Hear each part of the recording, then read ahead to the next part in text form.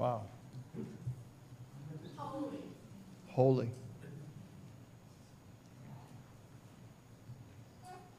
Our God is a great God. Well, this summer we had the pleasure of taking a family vacation in western Maine. Most of you know we like to head east and into New Brunswick and rent a house and have the family over, but we just didn't want to jump through a lot of hoops to make that happen, so we headed west. And we headed to the New Hampshire border, an area that we'd never been before, in a little town called Stowe, not to be confused with Stowe, Vermont. There's no E on this Stowe. It's really in southwestern Maine. And from there, that was our headquarters. We took little day trips and enjoyed the area and all that it had to offer. We went to Storyland. Storyland rocks. Seriously, if you've not been there, go. It's awesome. And we went mining in the town of Bethel. If you've never done that, you can actually find some treasures in Bethel, and that was fun. And my wife's GPS took us on a shortcut over a mountain, and that was not fun. All my boys behind me were having fun because every one of them knew what their father was saying. And they were right. And when there was a gate at the beginning of that road and signs, that's enough. You turn around. You don't go. Where's Josh? Josh went through that almost with his camper and didn't even bother to text me and tell me. It was virtually impassable. We made it. I'm being dramatic, but it was a mountain. Anyway, on that vacation, we traveled lots of roads out in western Maine and areas that we had never seen, roads we had never been on, and then we came on one of our journeys to this rather obscure intersection, only to find an iconic Maine landmark, and I think Ben has a picture of this, I hope. Yes. How many of you have seen that? Anybody? How many of you have actually been to where it is? Okay, it's kind of in the middle of nowhere. So it was one of those deals where you're coming up and you have to make a turn, and we make the turn, and we head off, and I think Liz was like, hey, that's that sign. Yeah, there it is. Probably one of the most photographed signs in Maine, and really, really more a demonstration of Maine humor than anything else. But it does do what signs do, which is point their readers in a direction to something beyond itself, something greater than the sign itself. Our passage this morning in Acts deals with this issue of signs, not road signs, but miracles and wonders that function in a similar manner. They're helpful in the moment, and they point to something even greater. Our Father, we humble ourselves now as we come to sit beneath your word, asking to receive it as it is intended, to understand it as you want us to be blessed by it for what it teaches us about you and about how you love us and how you love your church. So for our time remaining in the word, Lord, we just pray again your Spirit to lead and guide and direct us into all truth. In Jesus' name, amen. So this passage that we've got in front of us this morning from Acts chapter 5, as we make our way through this book, which is really going to take us into next summer, really. This is a short passage, and therefore you may think this will be a short sermon. I think it will be. I think it actually will be, because what we have here is a passage of Scripture. I didn't want to skip over it. I don't want to pretend like it has no meaning or bearing or isn't as important as some of the others that we're considering. But it's not a long passage. It's actually kind of a bridge passage. It gives us a picture of the apostles' work and the state of the church directly following the incident of Ananias and Sapphira. And you might imagine that would have sent quite a few ripples through the church and even through the community, right? The Scripture tells us great fear came upon all who had heard about these things. So this bridge passage sort of gives us an idea of what's happening right after the story of Ananias and Sapphira, and then it sets the stage for what's about to happen when the apostles will be arrested and ultimately rescued from prison. So in this brief passage, we learn that despite the first negative or punitive miracle in the early church's history, at least it is recorded, where Ananias and Sapphira are killed because of their deception, because of their hypocrisy, the church actually has not lost the Lord's blessing. And that might have been a question that some people would have been concerned about. Have we blown it already? Have we messed this thing up? But that is not the case. The church is continuing to grow. The church is highly regarded among the people, Luke tells us. And we see that the prevalence of signs and wonders, while lending to this increased favor of the apostles among the people, is also having an opposite effect on some.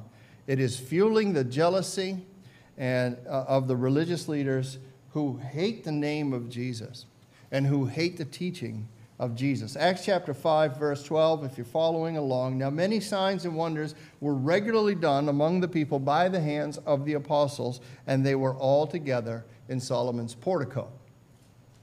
So this is a statement of fact. Acts 5:12 is a statement of fact, and it's not a very flowery one, to be honest. And I might add, Luke doesn't tell us the nature or the number of the miracles that are being performed here. He omits those details. He just states that it's happening. He omits the details, which means as much as you and I might want them, and I would be curious to know, right, what type of miracles are happening and where and how. If he omits them, it means we don't need to know these things, or that they aren't crucial to the point he is making. Luke is simply reporting the facts, which is what one ought to do when recording history. And the fact of the matter is that signs and wonders were performed among the people by the hands, or we might more properly say through the hands, the Greek word dia, indicating a channel through which an act occurs, through the hands of the apostles. And the only description that Luke gives us of these things is that they are many and that they are done regularly. So what we know is that at that time, miracles are taking place commonly and with frequency.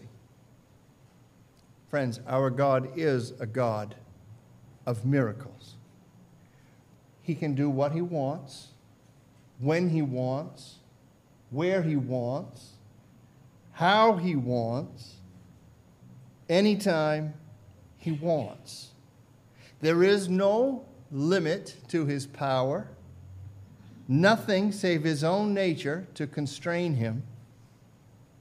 He can break in, he can break through, he can do anything. He can do anything.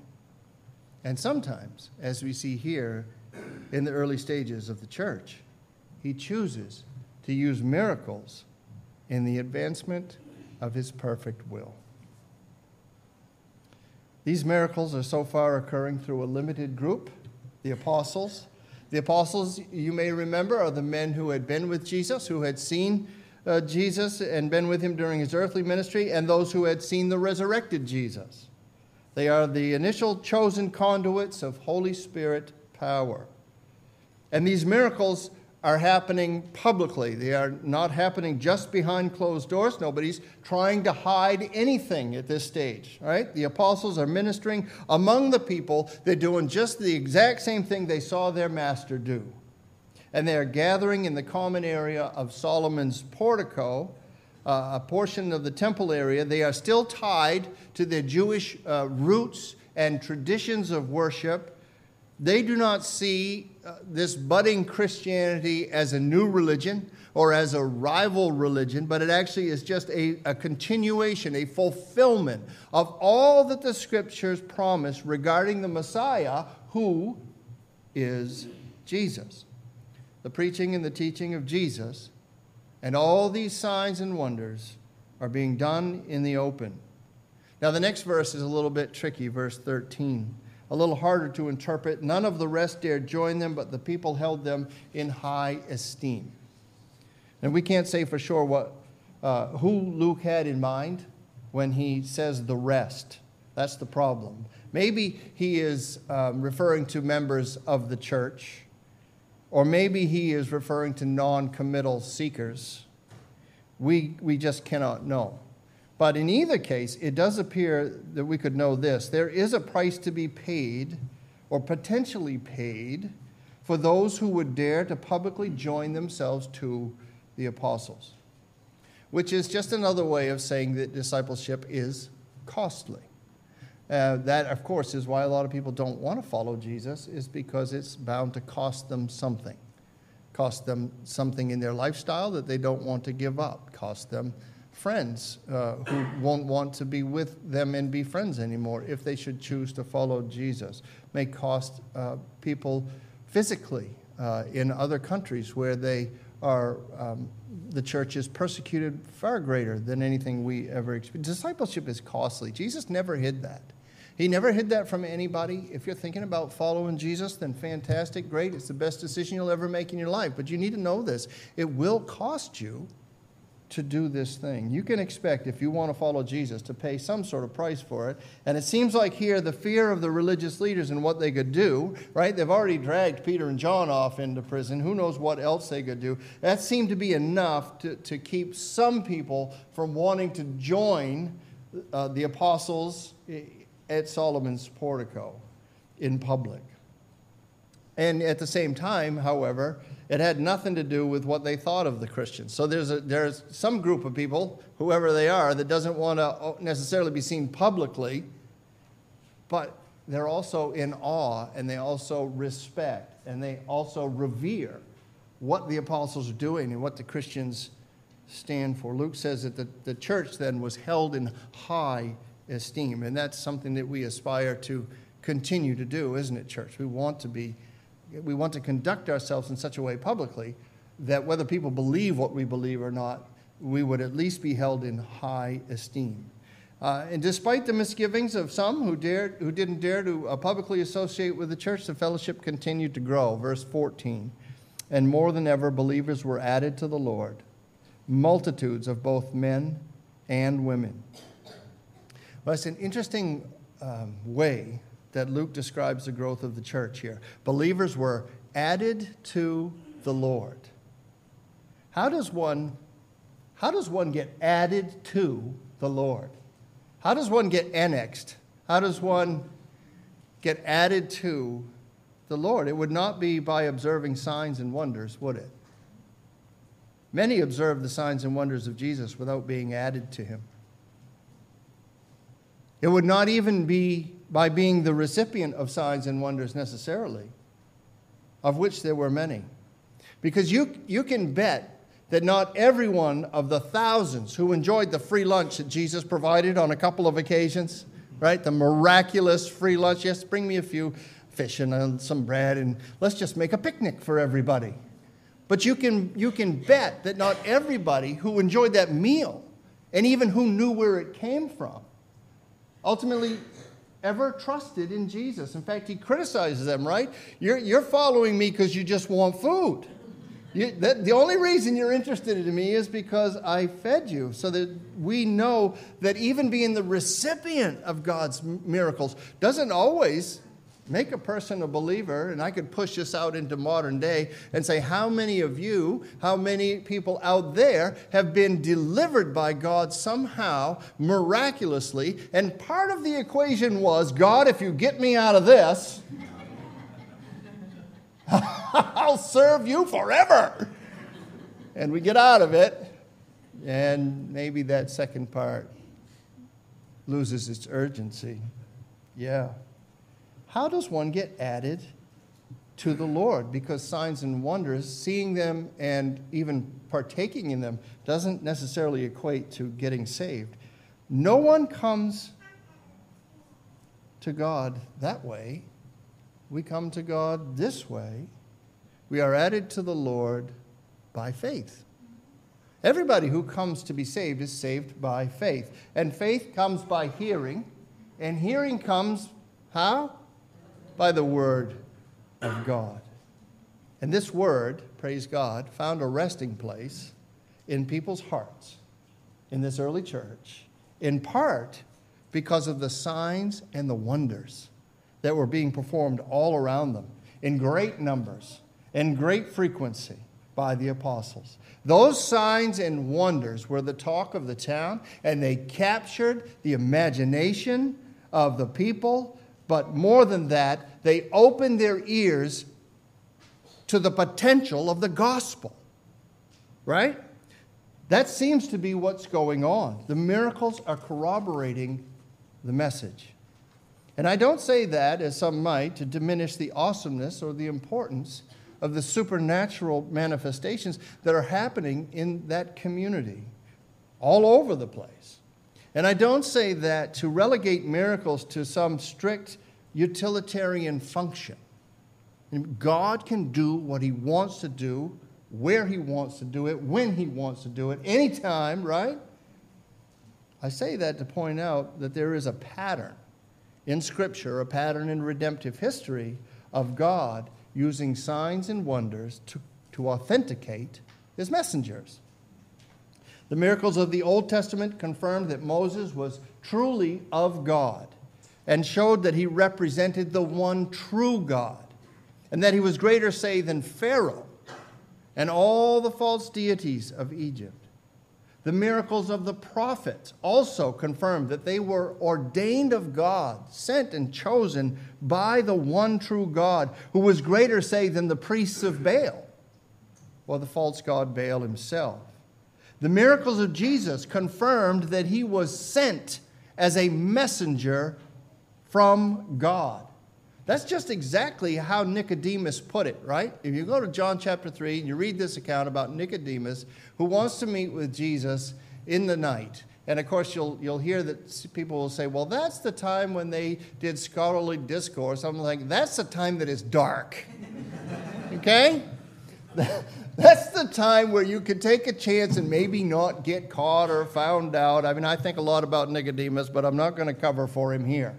He's meeting with Jesus in the dark, but he says to him, because he's genuinely curious and interested and somewhat confounded, Rabbi, we know that you are a teacher come from God, for no one can do these signs that you do unless God is with him. And the signs and the wonders coming through the hands of the apostles, they also confirm that God is with them. That's what I alluded to earlier about signs when I said they are both helpful in the moment and they point to something greater. The literal word translated signs comes from a root word that means indication, and this is what signs do. Whether written signs or miraculous signs, they indicate, they point to something beyond themselves. A road sign, it would be a destination or maybe a desired behavior, stop or yield, okay? But when God is involved, what's pointed to will be a theme in Scripture or a metaphor or a glimpse into the character of God or the truth of God's salvation in Jesus Christ. That's how the writer of Hebrews understood signs. In Hebrews 2, verses 3 to 4, we find a caution to those early believers to hold fast, to not neglect God's gift of salvation, to be forgiven of our sins, and granted the pledge of living eternally is a gift from heaven. We don't earn it. We can't deserve it. But it is God's good pleasure to offer it because God loves us, because he cares for us. Let it sink in, friend. He wants to live eternally with us. That's why he wants us to be saved.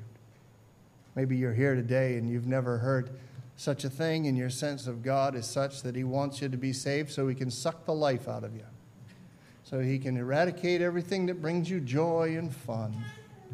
I can assure you this: he loves you more than you would ever know, and he wants to live with you forever and ever, and he wants to give you the best because he is the best. Salvation is a gift, but it's easy to sort of let that gift grow cold, to lose sight of how sweet it is, how precious it is, even how costly it is. We know that Jesus had to give himself up in order for us to be saved. And so the writer of Hebrews is saying, don't neglect that. Don't take that for granted. Don't let that go. Don't let that escape your consciousness. Keep this foremost in your thoughts, this gift of salvation.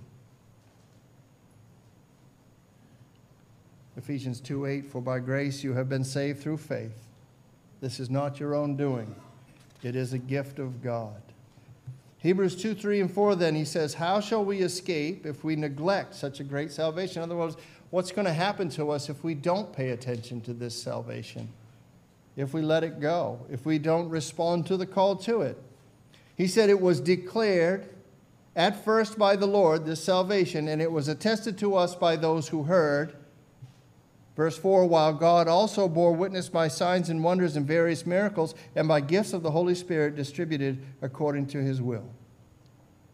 You see, the good news of salvation was, as this passage tells us, declared by Jesus first. Jesus preached the gospel. Jesus says, repent and believe, for the kingdom of God is at hand. He declared that he had come into this world not to condemn it, but to save it. That all who believed in him would not perish, but would come to everlasting life. He told his disciples that he would die for the sins of the world. He would give his life a ransom for many. That he would be buried. He would be killed, he would be buried, but he would rise from the dead, and he would conquer the grave. And then he met them in his resurrected state, and he taught them more about himself from Scripture. And then he commissioned them to be his witnesses. And they took those orders, and as the writer of Hebrews puts it, they attested to others what they had experienced, while at the same time, so that they're out being witnesses, at the same time, God also bore witness by signs and wonders and various miracles and by gifts of the Holy Spirit distributed according to his will. The signs and the wonders and the gifts of the Spirit at and following Pentecost were graciously given by God. They were poured out by God in number and frequency to not just bless the recipients and observers, which they did greatly, but to lend credibility to the apostles' teaching and preaching. The message from heaven through the many and regular miracles performed by the apostle is, listen to these men. Listen to these men. They are my spokespersons. And it's working. God's plan is working. With signs and with wonders and with faithful proclamation, the apostles are filling Jerusalem with their teaching. More than ever before, the church was being added to. And that when you read these things, if you read them slowly and ponder them, right? More than ever before, the church was being added to. That's quite a claim when you think about what happened at Pentecost, right? Because on that day, how many souls are added? 3,000? In one day, and now the church is growing even beyond that. Verse 15, so they even carried out the sick into the streets and laid them on cots and mats, that as Peter came by, at least his shadow might fall on some of them. So we get the sense that the apostles are carrying on the ministry of Jesus, and the people are responding to the apostles and to what they have to offer, the way that they responded to Jesus. And Peter is clearly emerging as a significant individual upon whom the Holy Spirit has great power. Now, don't get confused. Peter would be the first one to say, I'm just a man, right? Remember that? In fact, he already said that. And we know, because we've read the whole story, if we look further, and Peter actually goes off the rails a little bit. He needs to be corrected himself. So when you think about what's happening, just by the shadow of Peter, don't get confused. It's not Peter. It's God through Peter. It's God on Peter. It's God in Peter. But it's not Peter. He's just being obedient, and the Lord is blessing all over the place. And yet Luke still reports this matter-of-factly. He doesn't seem to get as excited about these miracles as some of us might be. But just think about what is happening, dragging these people out into the street, bringing them out on their cots and on their mats, people to be healed, people to be delivered from demonic possession. Think about that, matter-of-factly, but think about all that would go into it. There had to be widespread news about the possibility of healing. All right? There had to be widespread knowledge about who was doing the healing. There had to be reasonable anticipation of healing to even bother to bring people out. Why would you even bring them out if there wasn't a reasonable anticipation that their needs would be met? Just the way that people brought the sick and diseased to Jesus, knowing that if he could spend time with them and if he would touch them, they would be healed. So there had to be all of that, and I would dare to say all that happened here that we're reading about must have happened more than once, because no one would randomly come up with this idea, hey, let's just lay all our sick people out in the street in case a shadow comes by. It doesn't work that way. This was happening all the time. The power of the Spirit was great in the city, on the apostles, through the apostles' hands, and anyone could see. Anyone who wanted to see could see that this was the Lord's intent. That there was a reality and there was a power in the lives of the apostles, and they were channels through whom God was blessing others. And not just in Jerusalem. Not just in Jerusalem. The miracles are so common, the preaching so consistent, that word has spread beyond the borders of the city. Verse 16, the people also gathered from the towns around Jerusalem, bringing the sick and those afflicted with unclean spirits, and they were all healed. They were all healed. That's quite a claim. That's quite a claim. That's a report of a fact. This here is also understated. I love Luke's writing, but it's understated. Because this is the first sign in the early church of the advancement of the gospel beyond the walls of Jerusalem. This is the first sign of the growth and influence of the story of salvation beyond Jerusalem. And you may go, okay, what's the big deal? Well, the big deal is when Jesus gathered his disciples in Acts chapter 1:8, he said to them, you will receive power when the Holy Spirit comes on you. And you will be my witnesses in Jerusalem, in Judea, in Samaria, and to the uttermost parts of the world. In other words, the gospel story is moving ahead just the way Jesus said it would, because Jesus is trustworthy. We are moving now out of Jerusalem and impacting the towns and the villages surrounding Jerusalem in the region called Judea. What do you suppose, friend, the odds are that we're going to make it to Samaria and the uttermost parts of the world? I'm going to say 100%. I have read the rest of the book. Probably you have too. But here we are as part of the outermost parts, right? Recipients of the grace and mercy of Jesus Christ, of the gospel that has spread. So again, it's understated, but I get excited about it because it's just what Jesus said. It's just what Jesus said. And what that tells us is that God is faithful. God tells the truth. He is faithful to his word.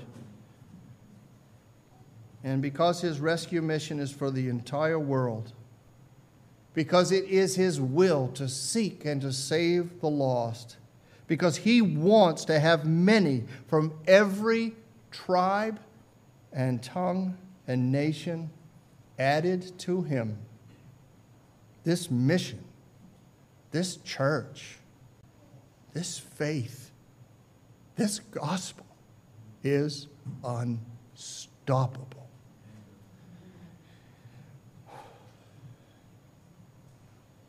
How good and gracious you are to us, to have us in mind, even, Father.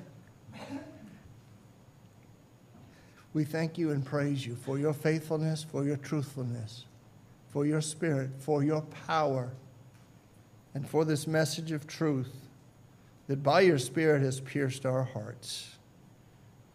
Thank you for joining us to your church.